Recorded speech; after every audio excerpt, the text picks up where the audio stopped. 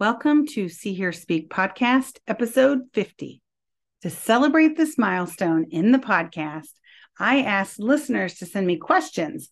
And wow, did you all send me questions? Hard questions.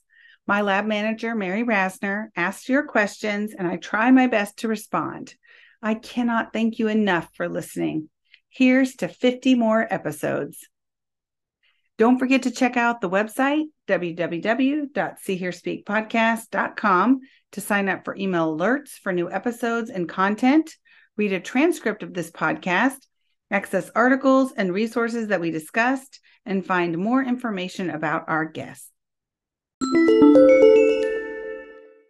Welcome to See Hear Speak, episode 50. I am your host, Tiffany Hogan, and it's very exciting to be having a 50th episode. My mind is blown that I'm even recording 50 episodes. If you told me when I recorded the first one that I would be at 50 within 5 years, I would be very surprised. So it's very exciting to be here. And for this 50th episode, I asked listeners on Twitter and also on my listserv to provide questions that I could answer.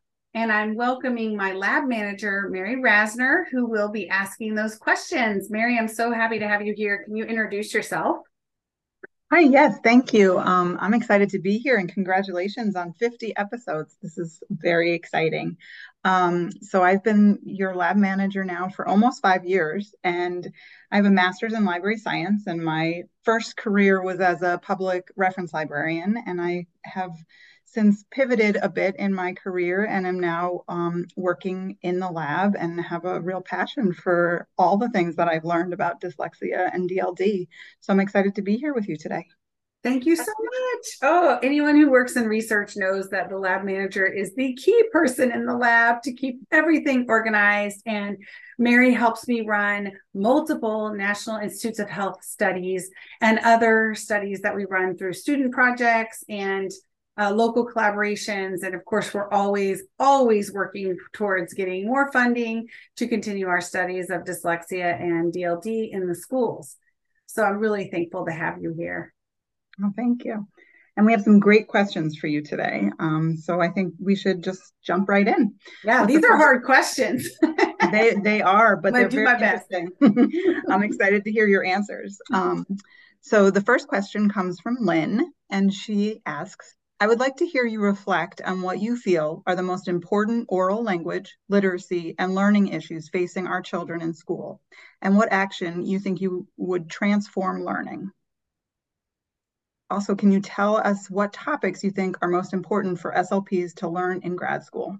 Ooh, this is a tough one. I know that if you asked another person in my field or in this area of study, they might say something different. From my point of view, I think some of the most pressing issues we're facing is the fact that we're only identifying now about 20% of children who have developmental language disorder. We've seen that since it was first reported in the mid-90s. And we have data even last year showing it's still the case. Sometimes it ranges up to 30%. So what we're finding is that these children are not identified. Instead, they're flailing, and the characteristics of DLD are often misrepresented as personality traits such as shy, hesitant, inattentive, and that would be on maybe the good side of personality traits. The other side is they're lazy, they don't care, they're academically not inclined, or don't care, or just stupid. And these break my heart, because what we know is that developmental language disorder is a neurodiversity that occurs in the brain that we see in every language studied. So what we can do to improve this situation is to create universal screening for this developmental language disorder, like we see occurring in many states, most states now, around dyslexia. And I'd like to see that happen. Another, I think, important issue facing children in schools is that if they aren't identified as having the neurodivergence that they do have, if they're not identified, then they are unfortunately left with either receiving no support, a lot of negative consequences around not having support, And an article just came out yesterday showing that this is an intersection also with race and socioeconomic status, such that children who have learning disabilities, who are across the range of socioeconomic status, who are children of color, are not identified for services, but instead they're pushed into having or being labeled as having a behavioral disorder. And this happens also for children who don't have, are not persons of color, but come from low socioeconomic background. So this is a real social justice issue, because the children who are receiving those services are ones that have parents who have the means, the education and the means to lobby for their children to receive services. Or we find that they happen to have another difficulty like ADHD that gets them an evaluation that might find that they have also a reading difficulty or a language problem. So this is a real travesty, because we're losing out on so much human potential, and we're creating a group of children who are neurodivergent, who are flailing, and who have low self-esteem and are truly struggling. So the things that we can do are universal screening, as I mentioned, but also create an environment that the classroom has the best evidence-based practice, not only in word reading, which would be systematic explicit phonics instruction across the grades, but that it also has a really language-rich background as well. So you have both of those components, because we also know that if a child has language difficulties, getting services, even the best services, where they're seeing perhaps a speech language pathologist or a highly trained special educator, being pulled out for intensive services is just not enough dosage. What they need is to have a language rich environment throughout the entire day. So they need all the professionals working with them to recognize their neurodiversity and to provide them the best support they can get. Now, this leads to what is the topic I think is most important for SLPs to learn in graduate school.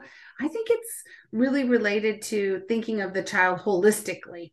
So in graduate school, we often are taking classes that are focused on individual difficulties that children might have. So class on speech sound disorder, a class on, if you're lucky, a class on reading disorder like dyslexia, a class on language disorders, a class on autism. And this is to get information to graduate students about these different areas and different difficulties children might have. But what it neglects is the high co-occurrence of these difficulties and how they might play out over time. And so we have to think holistically about the child. And this also relates to interprofessional practice, working with all the adults in the child's life, and how to really rally around to work together to get them the services that they need. That's great. Thank you. Such important information right there. Our next question comes from Nancy in Massachusetts. And she asks or says, speech communication and articulation intervention is one of the most common IDEA early intervention services for pre-K, K, and grade 1. Statistically, we can see that many student services stop at articulation or pragmatics by grade 1. Later, we see large groups of students end up being behind in phonological and phonemic awareness and our language organization, impacting their reading, writing, and oral discourse. But parents do not know that early language challenges can predict these other language and language-related challenges. Could you please explain the developmental impact of language communication challenges or deficits over time so that parents can advocate for the types of services needed with a preventative and proactive agenda? Great question. So yeah, this ties right into what we see in our research studies, though. I've been involved in many longitudinal studies, and I'm grateful for that opportunity to watch children develop over time, and to really have an eye towards the development of speech and language skills and how that underpins reading ability. And you're right, like it's just not common knowledge that these two are linked. What we find in our research is that, for instance, in one study, we followed children pre-K to grade 3, and we looked at a variety of speech and language indicators and abilities in pre-kindergarten. These were 4 and 5-year-olds. And then we looked at how they developed those skills over time, testing them every year, pre-K, kindergarten, first, second, and third. what we found is that a child's preschool speech and language development and their early code related skills like letter knowledge, phonological awareness, and rapid automatic naming, these skills were directly linked to the third grade abilities in both word reading and in language comprehension related to reading comprehension. It really was less of a red flag situation, more of a crystal ball, that we knew that these were so directly linked. And it makes sense because the skills we know children need to learn how to read and comprehend, those skills are developing from birth, and even some cool studies showing development in utero. And, I think about this relationship as, first off, we know that the two primary components to understanding what you read is word reading and language comprehension. So the ability to turn printed letters into something spoken, and the comprehension involves those, that spoken language that's created by print. How do we understand the concepts and the discourse related to that narrative or expository text? Now, if you take those two components, we can start to think about what are the language underpinnings of those two components. And when we think of language, there's three areas. One is the form or the sounds, or the way we're representing the sounds of our language, the phonological aspects. Another is the content of our language. This is the vocabulary, the syntax, so the meaning behind our language that we create. And then there's the pragmatics, or the social use of language. So those are the three primary components of language. And what we know is that the phonological component is most directly related to a child's ability to learn to read words. It's not the only thing, but it's a primary driver. And in particular, it's connecting letters and sounds to learn how to read words on a page. So that's the language basis of word reading. The language basis of language comprehension comes from that content, or the vocabulary and syntax, morphosyntax around language, and the pragmatic social use of language. So those two language areas are really what's driving a child's ability to understand the language created by print. So when asked what language has to do with it, I say everything, because it's from minute one, children are developing those three aspects of language, and it's setting them on the trajectory for later reading comprehension.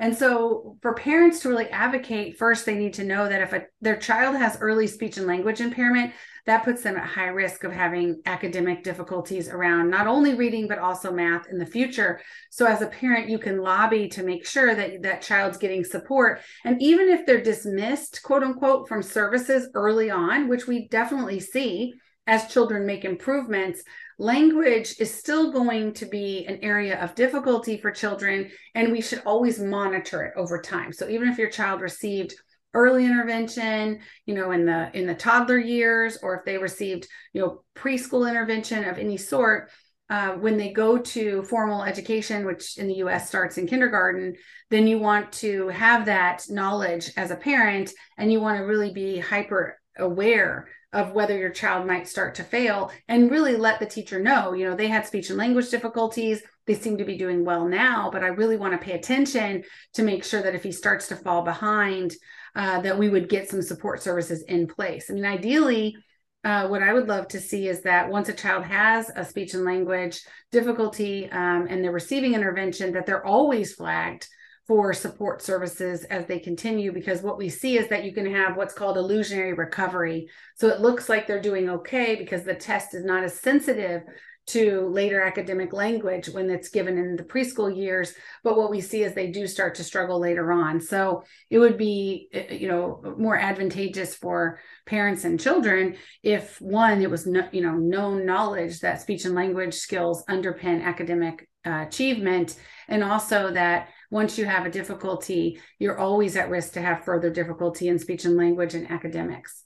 So I think that would be a really important, advocacy role for parents to have. As if you're a parent listening to this podcast, well, first off, thank you. And second, this is information you can use to advocate for your child over time. Thank you. Yeah, that's so important, and a passion of mine just to try to get that word out to other parents, because you don't know what you don't know. And you can be a much better advocate with all of this knowledge. So thank you, Tiffany.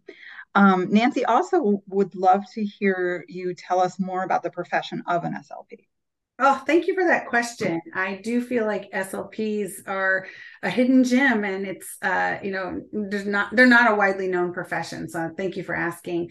So the American Speech Language Hearing Association, their tagline is "Making effective communication a human right, accessible and achievable for all." And I would say that's really what drives speech language pathologists. So as a speech language pathologist, you obtain an undergraduate degree in a field. It doesn't have to be speech language pathologists. Sometimes speech language pathologists come from the background of cognitive psychology, developmental, human development, linguistics, education. There's a wide variety of areas in which SLPs get their initial training. But then to become a speech language pathologist, you have to obtain a master's degree. That master's degree is typically a 2-year program that involves clinical training that's supervised. So you'd have a professor that would be supervising you as you're giving speech therapy to your client. And then you have to also, after graduation, complete a clinical fellowship year where you have some guidance that first year of your practice. And then you obtain what are called your clinical certifications, so your Cs. And if you see a speech language pathologist has a CCC-SLP, that means that they have had that year, they have their master's, they've had the year of training, and then they're able to be a certified speech language pathologist, and that requires a state licensure process. So in terms of speech language pathology, we have a wide scope of practice that includes preventing, assessing, diagnosing, treating speech language, social communication, cognitive communication, and swallowing disorders in both children and adults. So it's a wide range. So when you talk to someone who's a speech language pathologist, they may have their entire career worked, for instance, with adults in a hospital setting, working on swallowing disorders, and actually have not much knowledge about childhood language disorders, for instance, because it is a wide range. And I myself, as a speech language pathologist who's only worked in the pediatric population, that since grad school, I really don't have the knowledge around working with adults. So, and then as I obtained my PhD, I even let go of even more knowledge, and I'm very much focused on a deep knowledge around childhood language disorders and literacy. So even someone who might have deep knowledge about childhood language disorders might not have deep knowledge about literacy, even though I talked about those connections. So because the field's so broad, I think it's important to know that when you work with a speech language pathologist, they typically have an area of expertise, although there are some generalists that work in multiple settings across the lifespan. So speech pathologists work, speaking of settings, they work in research, healthcare, educational settings, but more than half of SLPs, about 60%, I believe, work in school settings. So it is a majority, in terms of our field. We work with, in the area of literacy, we're often seen on literacy teams. And ASHA put out in 2001 a position statement really highlighting the roles and responsibilities of speech language pathologists with respect to reading and writing in children and adolescents. So in this statement, it really affirms the link between speech and language skills and reading and writing, and it highlights the knowledge speech language pathologists have that can be applied to reading difficulties. And the International Dyslexia Association notes that speech language pathologists are among several professionals who can diagnose and treat dyslexia if they have the training and experience with reading assessments and interventions. So a wide range of scope of practice. But I will say that one pain point for our field is that speech language pathologists often have large caseloads, especially in schools where they're seeing, upwards of 60 to 100 children a year. And that's a lot to be seeing. And many of them see them once or twice or 3 times a week. So it really does put, increased demand and make it difficult for some speech language pathologists who want to be more involved in literacy to actually do so. So keep that in mind as you're talking to a speech language pathologist. The background knowledge they have and their caseload could impact what they're able to do. Yeah, from what I've heard, they are expected to do a lot, especially in school settings, but a rewarding profession for sure. Absolutely. I'm so glad I found it. So from one of your listeners, Becky, in Ontario, Canada, she asks, what is one statistic or piece of information you wish all SLPs knew about DLD and or literacy? Oh, just one. So difficult. I think when I think about one statistical piece of information, I think it's the prevalence. We often don't think about how common developmental language disorder is. It is the prevalence is 7 to about 13% of the population. I typically say 10%. You might hear 7% as a more conservative prevalence. But that's 1 in 10 children. You would expect then, just statistically speaking, you would expect there to be about 2 children in every single classroom in the United States to have DLD. That's about 1 million kindergartners alone to have developmental language disorder. It's the same prevalence as dyslexia, which also has a wide prevalence range depending on the assessment used and the cut point. But of course, the population has heard the word dyslexia. It's very common. There's a lot of misinformation about dyslexia, but people have heard of it. Whereas developmental language disorder, most people have not heard of developmental language disorder, even though it's the same prevalence. It's about a 50% overlap between the two. So if you work with children with dyslexia, you work with children with DLD for sure, and vice versa. I wish that people understood that the prevalence is very high. The prevalence is sometimes cited as being 5 times higher than autism, for instance. And so I just wish the prevalence was more understood, because people will say, I don't know anything about DLD. And I'll say, it's very likely that you actually know someone who has developmental language disorder, but it is a hidden disorder. And, children and adults who have developmental language disorder, it's hidden because what we see is that there's a range of severity. And, sometimes you could be a couple years behind, which is a little more obvious with young children, definitely not as obvious with adults. And because we choose what we say and how we use language every day, it's easy to make choices that limit our use of language. And therefore, it can be really something that is hidden. But the person who has DLD often knows they have DLD and feels quite insecure about their language use, and makes choices across the lifespan that reflect their difficulties in language, and they often do not get support for those difficulties, and instead they internalize their difficulties as a personality deficit, and can really feel very frustrated by their lack of the understanding from themselves and others around them. So I do wish people understood the prevalence.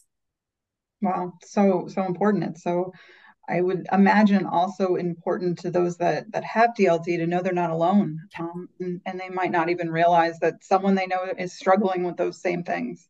Absolutely. And we have really tried to shine a light on this in the DLD and Me website. There's a couple of videos we have, having parents talk about their child with DLD. We have a college student that talks about his experience with DLD.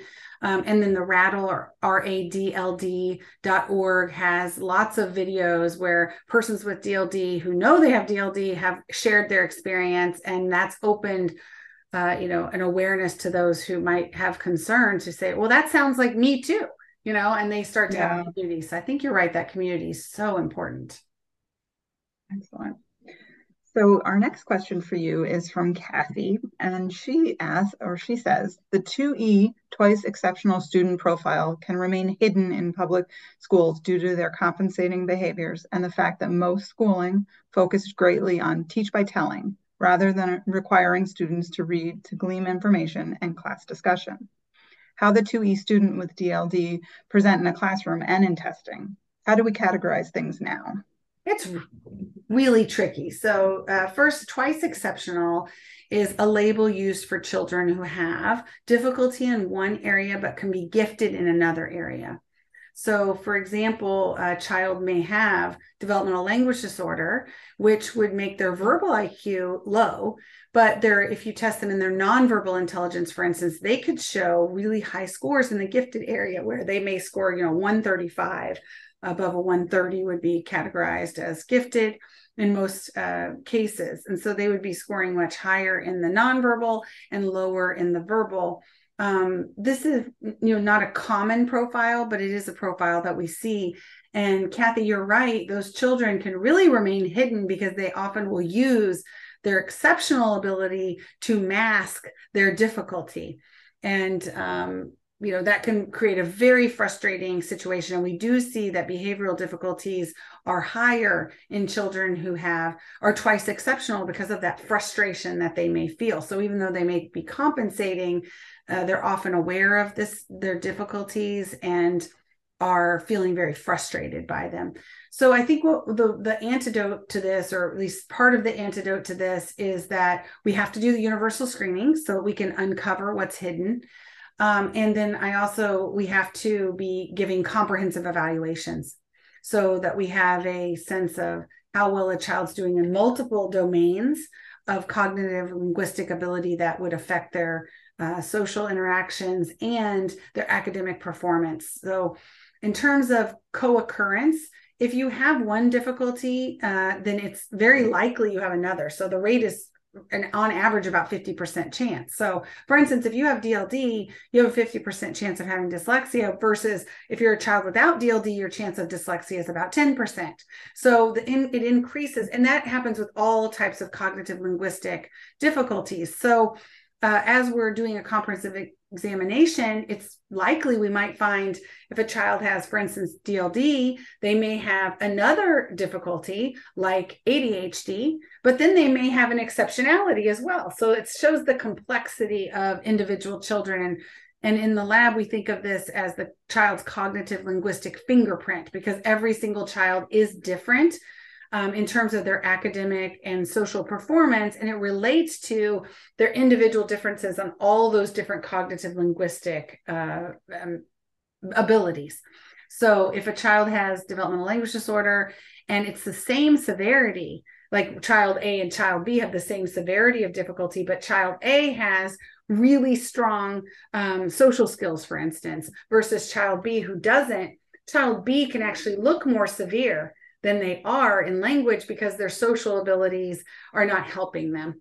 And so the child who has the same severity, child A, can look actually less severe because they're compensating with their social abilities. So maybe they're, really connecting with a teacher, or they're sitting close to the teacher. And even it can be done, it's not really a conscious process. So if a child has strong social abilities, for instance, what I've seen is they may be close to the teacher in the classroom because they like that social connection. And because they're closer to the teacher, they may be more likely to get access to her and asking questions.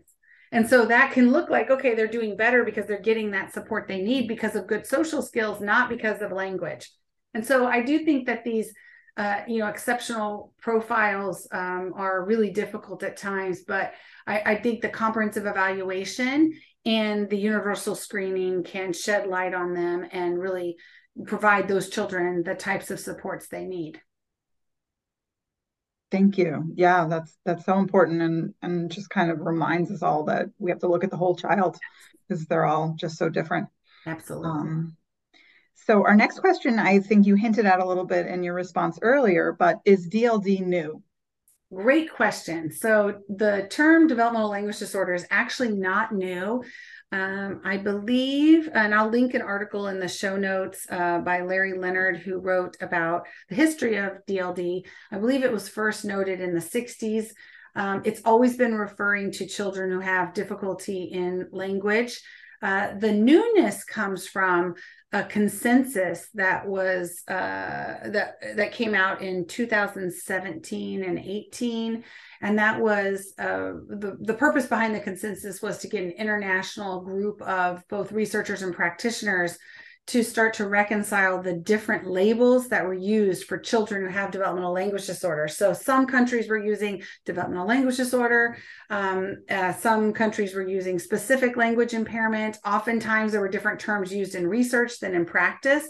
So for instance, in the US, research studies would use tests to characterize children as specific language impairment if they had poor language skills, but average or above average nonverbal intelligence. But in practice, speech language pathologists rarely give a nonverbal intelligence assessment.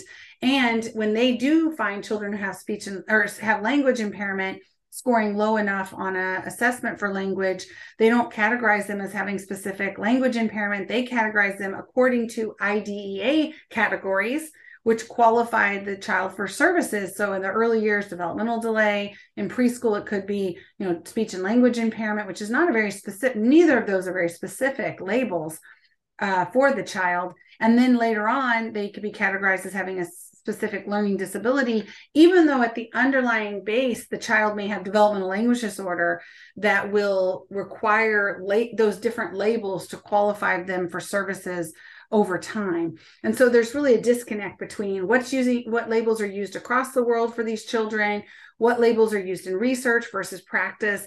Even if you look at like the ICD-10 codes or the DSM-5, for instance, those are manuals that are used either for qualifying for or getting access to funds for services through insurance, or for that are used by psychological professionals to categorize cognitive, linguistic, and mental disorders. It was just a variety. And so having a variety of labels made it very difficult to advocate for children who all are showing the same profile. So this consensus came up with the label, and really through the consensus process, decided to use the term developmental language disorder, which then created this campaign, which is raising awareness of DLD, which is the RADL campaign, RADLD.org. And that is across the whole entire world. So in the US, we had really the slowest uptake of the term DLD because of the complexity of our system, and because our research studies have primarily used the label specific language impairment. We don't want to negate all of that work that's been done under the label of specific language impairment.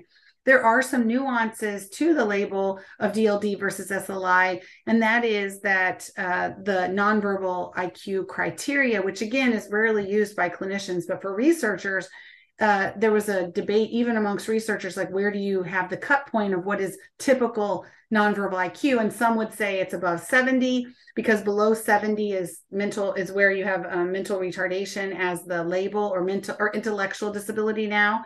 It was under 70. And so they would say, well, as long as they don't qualify as having an intellectual disability, they could, count as having, adequate nonverbal intelligence to receive a label of specific language impairment. And then some researchers will say, no, I want to be really more conservative and have a cut point of 85. And so, about 50% of studies would use this 85 cut point, and 50% would use a 70. And so then really reconciling those two groups of researchers to really go under one label required some consensus and some debate.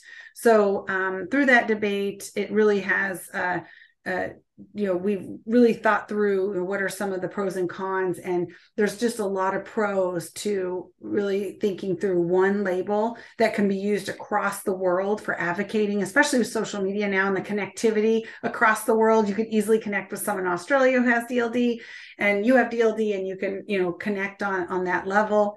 And now what we have to do is think through how to get the consensus across all of those groups that I mentioned, and all those different codings through the DSM-5 and IDEA and research and clinicians and ICD codes. That's something we're working towards, but DLD is not a new label, and much of the work that's done on specific language impairment or primary language impairment or language learning impairment is really characterizing these same children. And so we can use that research when we're thinking about DLD. We can say, okay, the research on specific language impairment, that applies to what we call DLD now. So there's a rich history and research and practice that we can pull from when we think about this consensus, the new consensus around calling these children developmental language disorder. I think that's fantastic. I like the idea of having that one label that, we really are worldwide when we talk about a lot of these things. So it's great to be able to have a common term and label. Okay, let's see. We have another great question for you here from Everyone Readings Pennsylvania. And they write that they screen and advocate for students who have language and literacy deficits.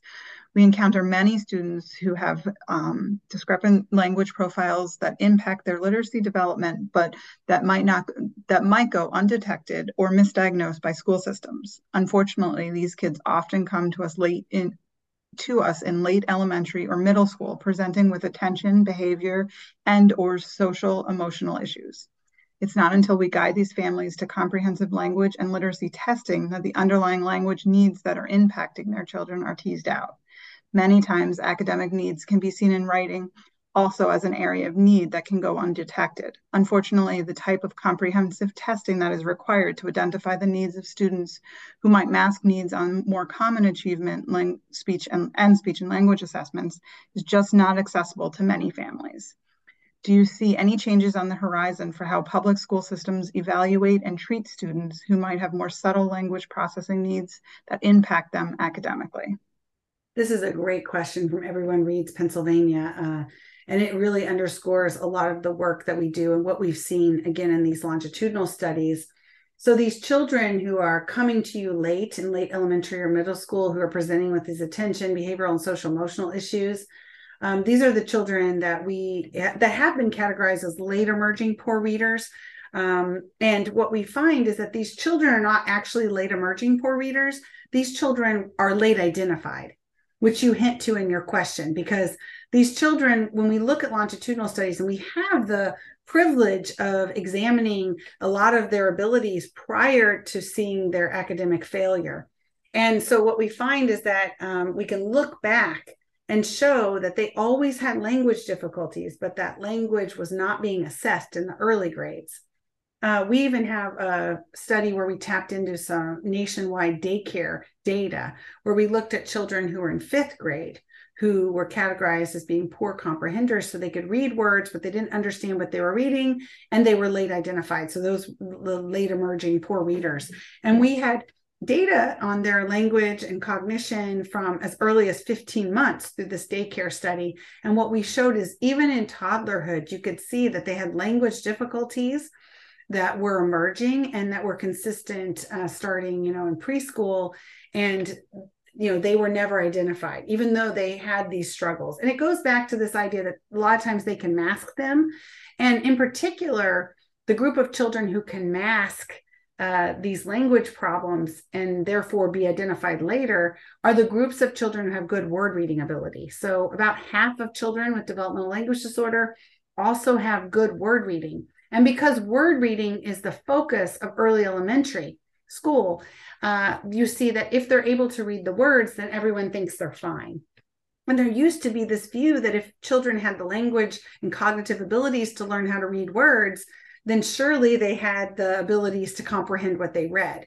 But we know that they're highly overlapping but separable abilities, word reading and language comprehension. And so another factor that plays into this is that early comprehension measures in, early grades, 1st grade, 2nd grade, these early reading comprehension measures that ask children to read a short passage and answer questions, they say they tap into comprehension, but what we find is that they're really word reading measures, because if you look at a child's ability to answer those reading comprehension questions, it's predicted by their ability to read the words. And when we look at those passages, what we find is that to create passages that allow children to be able to read them in the early grades, the language is actually very basic. So basic that even children who have difficulties with language can answer the questions on those passages. And there's also difficulty with background knowledge. So there was a seminal study that showed that about 75% of comprehension assessments in the early grades in particular, that children could answer the questions about the passage before they even read the passage. So it wasn't the reading of the passage that got them the responses. It was just their background knowledge. So they could answer it without even reading it. So you're tapping into some background knowledge factors. So the early assessments for comprehension are not sensitive enough or hard enough to reveal language difficulties, but as passages become more complex in the later grades, the language becomes more complex, and therefore you start to reveal language difficulties that were always there. So one way that we can think about changing this in the public schools is to, again, assess language in and of itself, language comprehension abilities in the early grades, separate of word reading. And schools have made, I think, amazing improvements around the science of reading. And because of dyslexia, decoding dyslexia and dyslexia laws across the states, they've made great improvement in getting early word reading assessments into the public school system. And those early reading assessments are starting to reveal when children have difficulties in word reading. And then now schools are tasked with creating systems that support children who are struggling with word reading. And that's very hard to do, but the schools are moving towards this. But what we don't see is that schools are giving an early language comprehension assessment that doesn't involve reading. And so that's going to be needed. That we need to set that same system up that's in place for dyslexia screening. We have to have that for DLD screening, and we also have to have a system that supports children and their language comprehension abilities separate of word reading skills. So we've been working on a curricula that was developed for the classroom through the Reading for Understanding initiative through the Department of Education. And that curriculum was developed in 2010 to 2015. And we have a randomized control trial that shows that we were able to improve children's language skills. And this was in pre-K to grade 3. And this was absolutely separate of word reading. So it involved texts and books, but those books, we didn't require children to read those books. Those books were read aloud and had the complex language that was needed to stimulate child's language skills. And we know we need different types of books, decodables that allow for practicing of patterns that children are reading. And those decodables don't have the language rich vocabulary and syntax that we need for language stimulation. So we have to think about it as really a response to intervention model that includes word reading. And also we have a separate response to intervention model that includes language comprehension, and the way we can connect those two is through writing instruction. And all of these have to be done in a systematic, explicit way that has a scope and sequence that builds on each other over time. And this is hard because to do these things, we have to have high quality materials. We do have high quality materials for word reading, but high quality materials for language comprehension and for writing are emerging. There's some great materials out there, but they're not as, maybe as tested as thoroughly as the others in word reading. So we're, working on that now. We had that randomized control trial with a large group of researchers and educators from 2010 to 2015. And now we're testing the adaptation of that curriculum for a small group tier 2 instruction for children who fail a language screener, in particular for this grant for grade 1. And so we're doing a randomized control trial at that tier 2 or small group level for children who fail language screeners. And hopefully we can provide some evidence to support improved language outcomes for children by using small group instruction.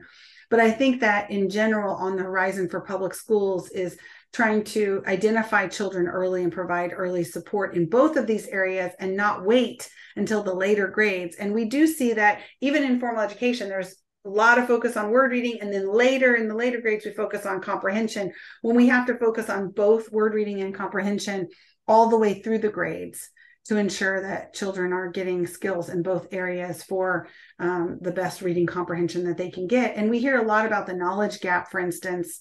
But with the knowledge gap, it's very important. And we do see a knowledge gap, but the way children learn knowledge is through language comprehension and language-rich instruction.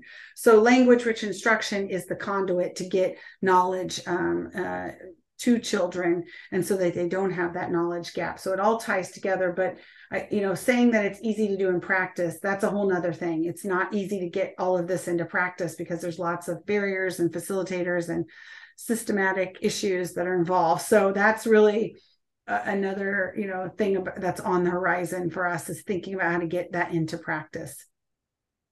That is always the struggle, but you're doing amazing work in this field, and I think we're going to get there. The public schools are going to get there. So let's see where else we have. We have another question. This one comes from Harriet in California, and the question is, I know you've written about implementation science, and I would love an update regarding research in the science of teaching reading. Oh, great question. And you really hit on an area that I'm so passionate about because of, thinking about how to get research into practice, and realizing that there's a large gap. This field of implementation science is fairly new. It came out of the medical field in the early 2000s because of the recognition that it takes, that very little research is actually put into practice. So the often cited statistic is it takes approximately 17 years for only 14% of research to make it into practice. And this is research that's effective. So, do these research studies, you show this great effect and these improved outcomes in children or patients, whether it's medical or education, but whether that makes it into practice is a whole nother story. So implementation science is a rigorous science that focuses on how to reduce the gap between efficacious research and what happens in practice. And this is really gets at the heart of the science of teaching reading, because there's science of reading, which is what we know about the reading process and development of reading skills over time.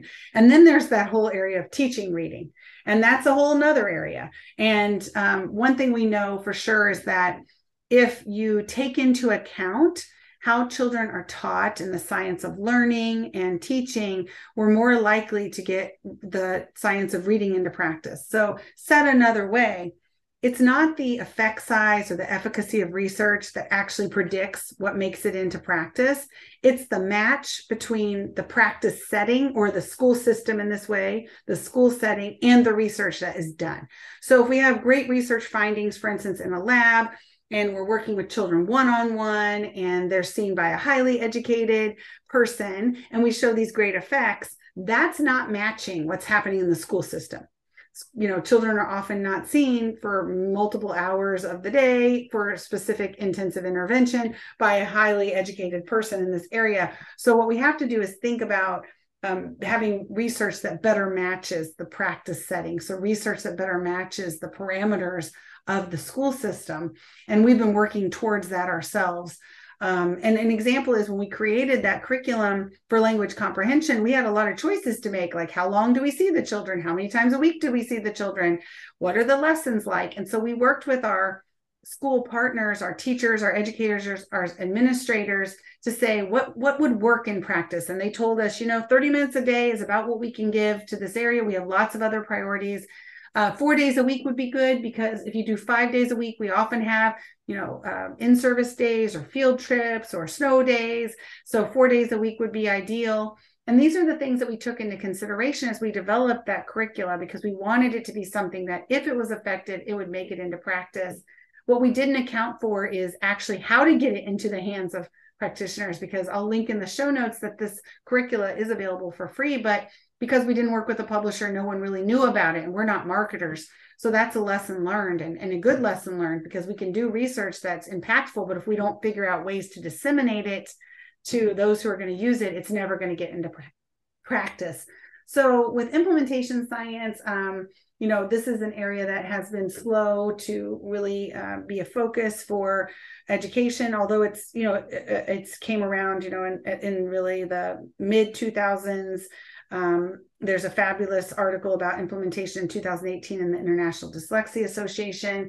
And I have a special issue coming out with my colleague, Rosanna Komusedu, on implementation science in the educational setting. And many people have been thinking about research to practice partnerships in education for quite some time.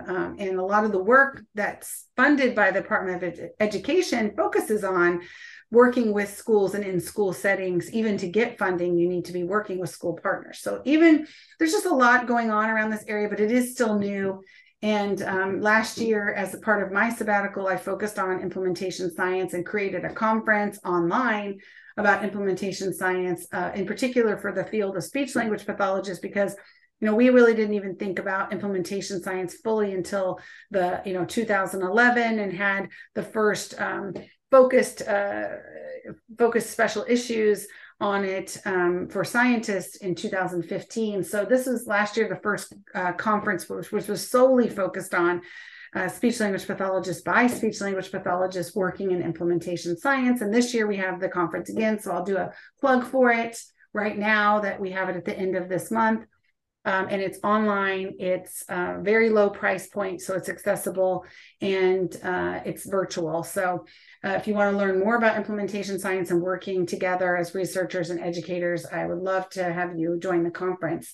But I think that implementation science is going to be the key to really think through the science of teaching reading and what that involves.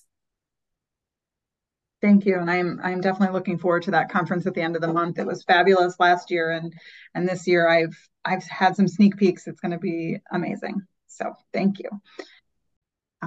Let's see, what do we have next? How can we get DLD into CPT codes? If we can get the coding aligned, DLD is more likely to be utilized more consistently. Oh, this is a great question. So we have been working so hard, we as in the collective, everyone involved in raising awareness of DLD, the clinicians that are passionate about DLD, so many people. And that has resulted in some great alignment that's occurring. So the new ICD-11 codes do include developmental language disorder. So that's fantastic.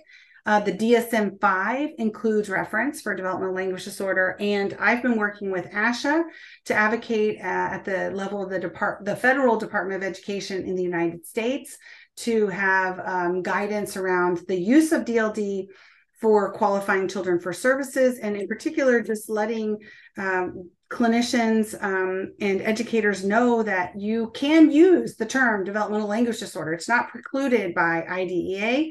And if we use it, we can educate our parents and children about what it is and get more consistent services. So the alignment is occurring. We're starting to see it happen. And I'm very excited to see that happening, because you're right. If we can get better alignment, then the term will be used more readily, and we will have more, I think, more awareness and support for those who have developmental language disorder. That's fantastic. This next one is a great question. What is your best recommendation for integrating SLP knowledge of language with schools of education? So teacher prep programs.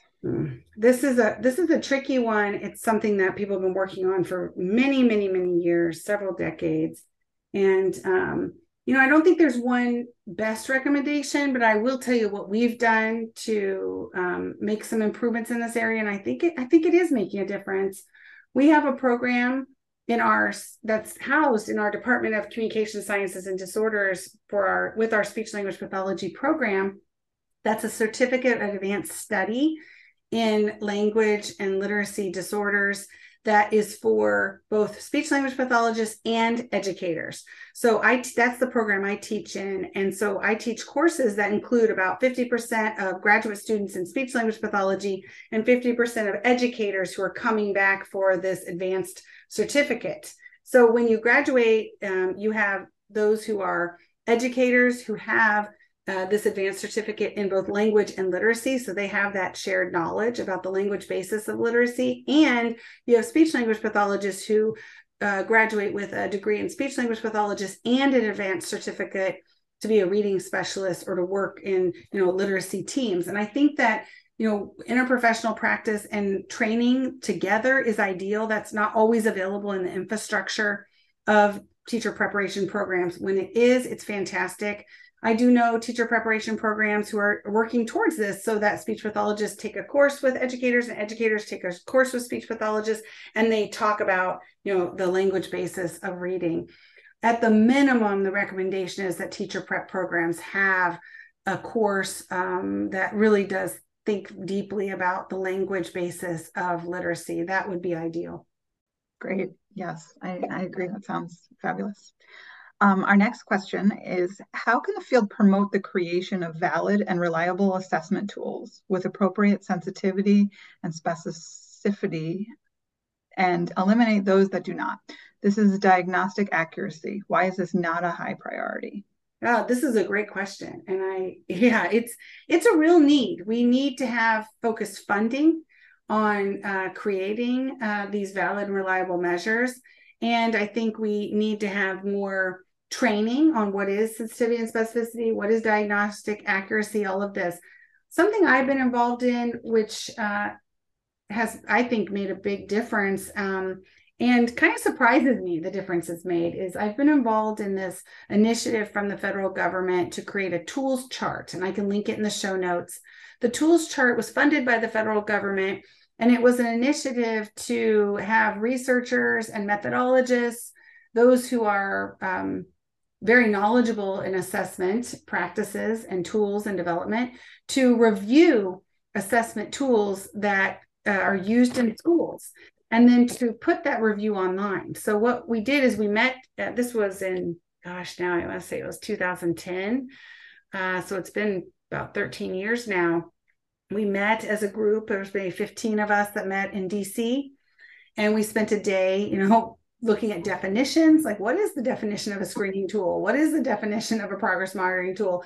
And that took a long time. And then we laid out guidelines to how we would rate high quality assessments.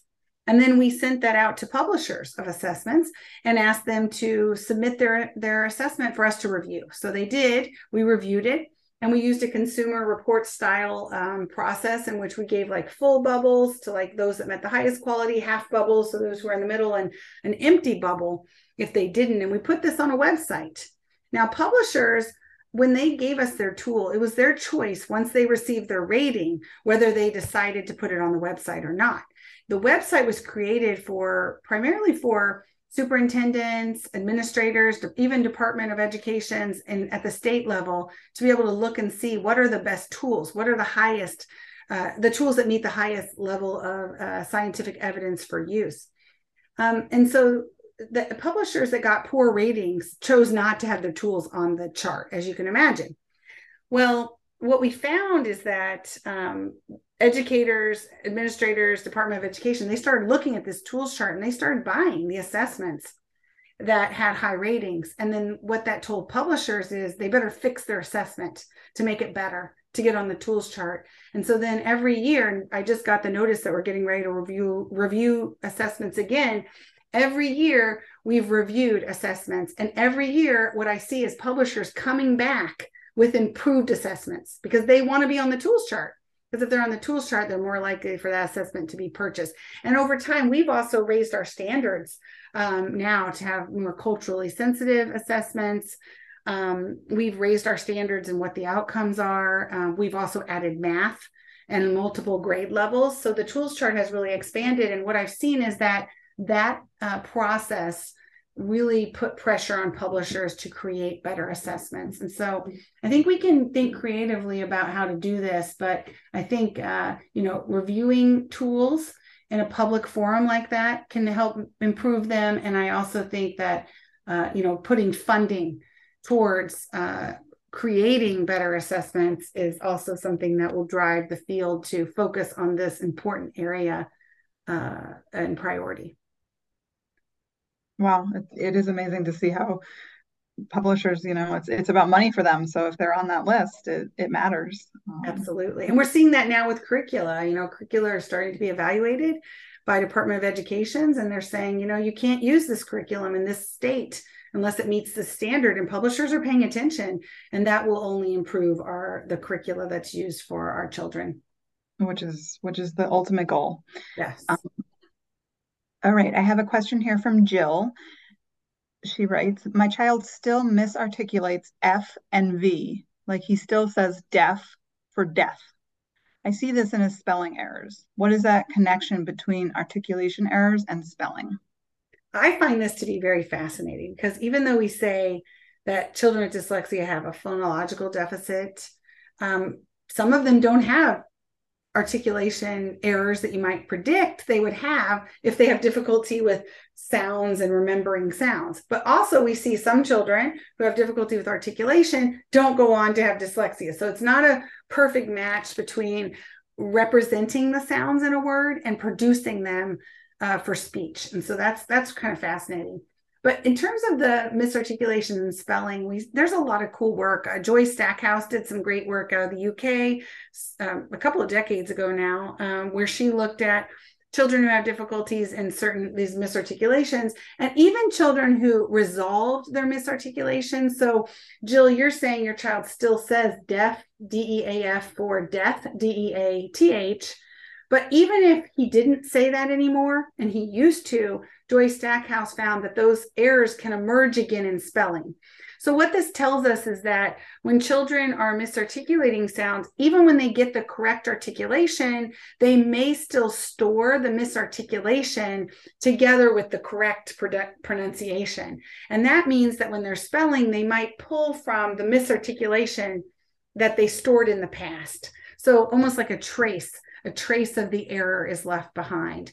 And so it really is, it does show that there is a strong connection between articulation and spelling. And we also have great work from Kelly Farquharson, who shows that, even if a child, looks like they have strong word reading abilities or strong language skills, if they have a speech sound disorder around articulation and producing speech sounds, they are higher risk for having problems later on, even if it's not apparent right away.